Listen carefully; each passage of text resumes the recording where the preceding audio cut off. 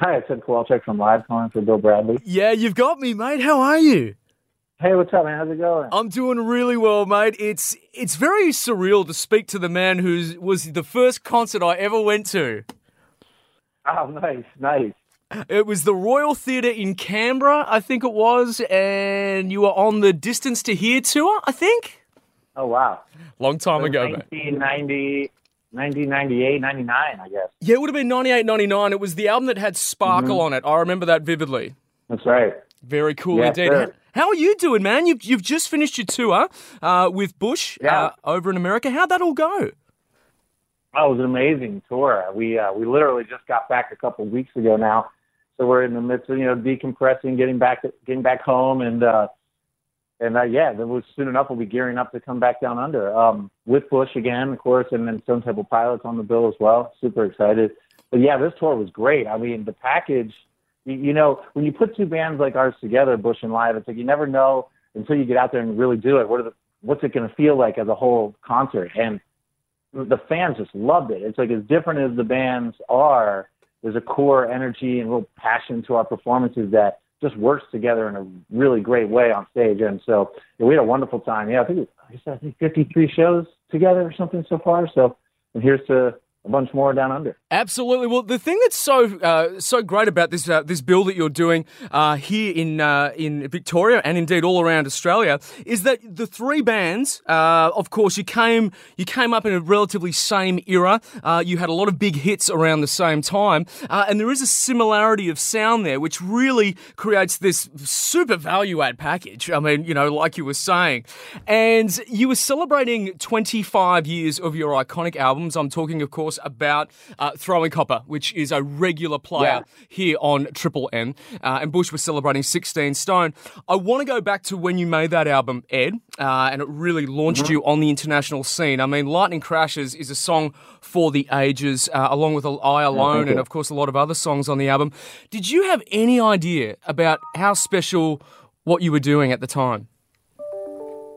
No. I mean, like I always say, as a young band, you have to be, crazy enough to believe that your music and what you're doing in your little town in Pennsylvania is going to get out to the world. And, you have to dream it big, but you can never really prepare for it. Once it starts to happen, it's like you're just pinching yourself the entire time because, but yeah, I mean, when we were making the record, I remember when we got the mixes back, the first batch of mixes, and I sat in my car and listened to the whole record from top to bottom. I was pretty excited because I felt like we had done something pretty unique, and everybody was really excited, but we had no idea, the level of what the level of success and how far it would reach all over the world and touch so many people. But we had a good vibe, we were super excited and again, wild enough and crazy enough to believe that we could do it, and here we are. Now, you recorded that album at Pachyderm Studios, which is a very famous studio, I think, of Nirvana's In Utero. Yeah, and I believe PJ Harvey was there not right around that period as well, so there was some serious mojo in that studio. You could feel it. It was a great place. I mean, the equipment, just everything was just, we were living there, so it was like a house attached to it. It was in the woods. There was just a real special energy, sort of a magical kind of energy there. Unfortunately, I don't think it's a recording studio anymore. But it had about 4 or 5 years there where so many great artists came through, and you could just tell it was just a magical place. I believe they should just turn it into a shrine called Throwing Copper then. I'm okay with that, yeah.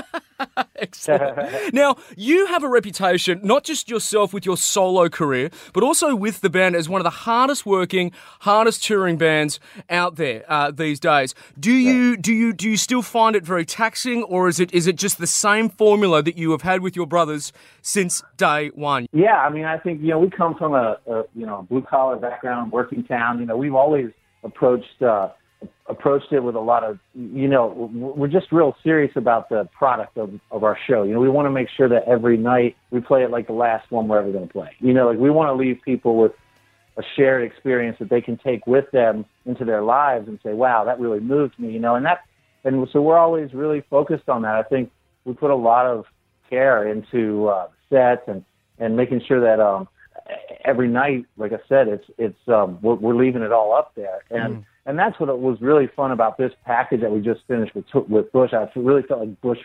and Gavin really feels that way too. So there's just this great vibe between the two bands, and I'm sure you add some couple pilots in there, and people are in for a heck of a night. I want to know about your voice, Ed. I mean, you have a very distinct voice that resonates with obviously so many fans around the world. You have such an octave range that I find so appealing.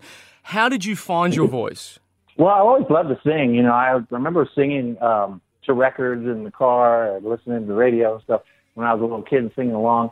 And I started to get serious about it more like in maybe early high school years when the band started to play on the weekends. And I was singing in the choir. I took my aunt, my mother's youngest sister, was my vocal coach, and she taught me some amazing lessons early on. And I just always loved to sing. And I found these guys who needed a singer, when I was about 13, that I had known my whole life. And I sort of forced myself into the band, and here we are. Now, of course, with the success of Live, I mean, you became a household name with your music and, of course, the album sales. And then when you decided to go out and do solo work, I think the first solo work of yours I heard was Grace back in about 2010, which is a beautiful song. It really is. And Thank you. I wanted to know, did you feel sort of naked in a way? Were you scared about stepping away from the band and then, really doing it all yourself? Well, there was a definite mix of a lot of emotions and energies going on around that time. But I would say now that it's, where the band's back together 3 years, and I look back on that solo period, it was super important for me, and it was really exciting time. I learned a lot. I played a lot of shows acoustically or really stripped down, which I'd never done before.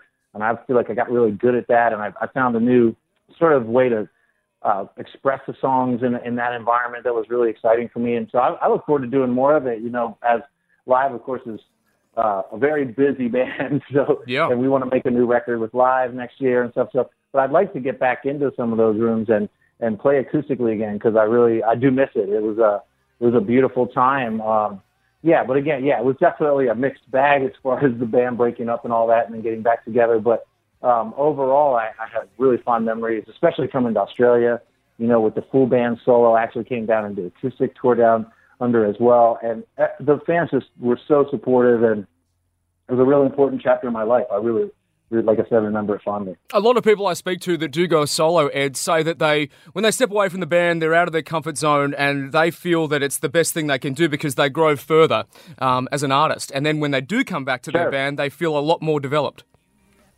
It actually happened with me as well. Yeah, you definitely get you build a certain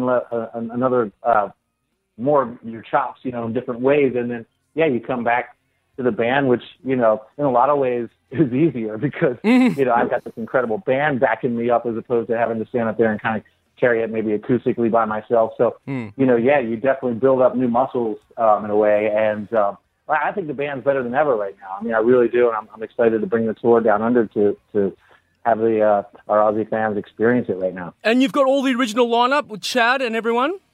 Yes, that's right. Yeah, we have, it'll be, of course, all four of us, and then Zach Loy is actually a guitar player that was my guitarist when I was doing my solo stuff. He's our second guitarist in Live, and then we have a really masterful percussionist named Clint Simmons on this crazy percussion setup that's super powerful. And so there's six of us on stage just creating this massive sound now, bigger than ever, I think, in terms of its power.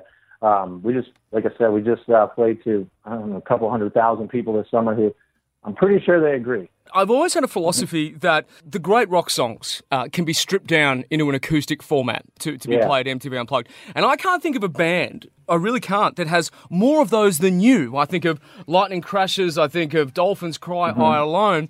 Do you always do that? Do you write a rock song that can be played acoustically? Have you got that in your head when you're writing as a group? Well, they start there. In our band, we have a couple different ways that we go about, producing the records. And the main way is that I bring relatively realized complete song ideas like I Alone and Lightning Crashes to the band, and the band gets the sound behind it and produces it as live, with the big guitars, and we might work on, the refrains and the bridges and the dynamic and all that together.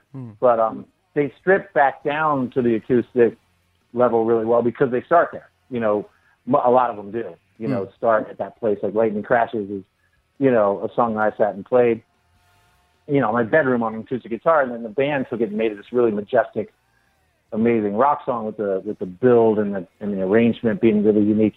So, it's just, when I went solo and I was playing these songs acoustically, people thought, oh, I don't know if I can imagine a song like I Alone without the big sound, but it really works because, like I said, it begins there for me in my process. So, it wasn't a big transition. It was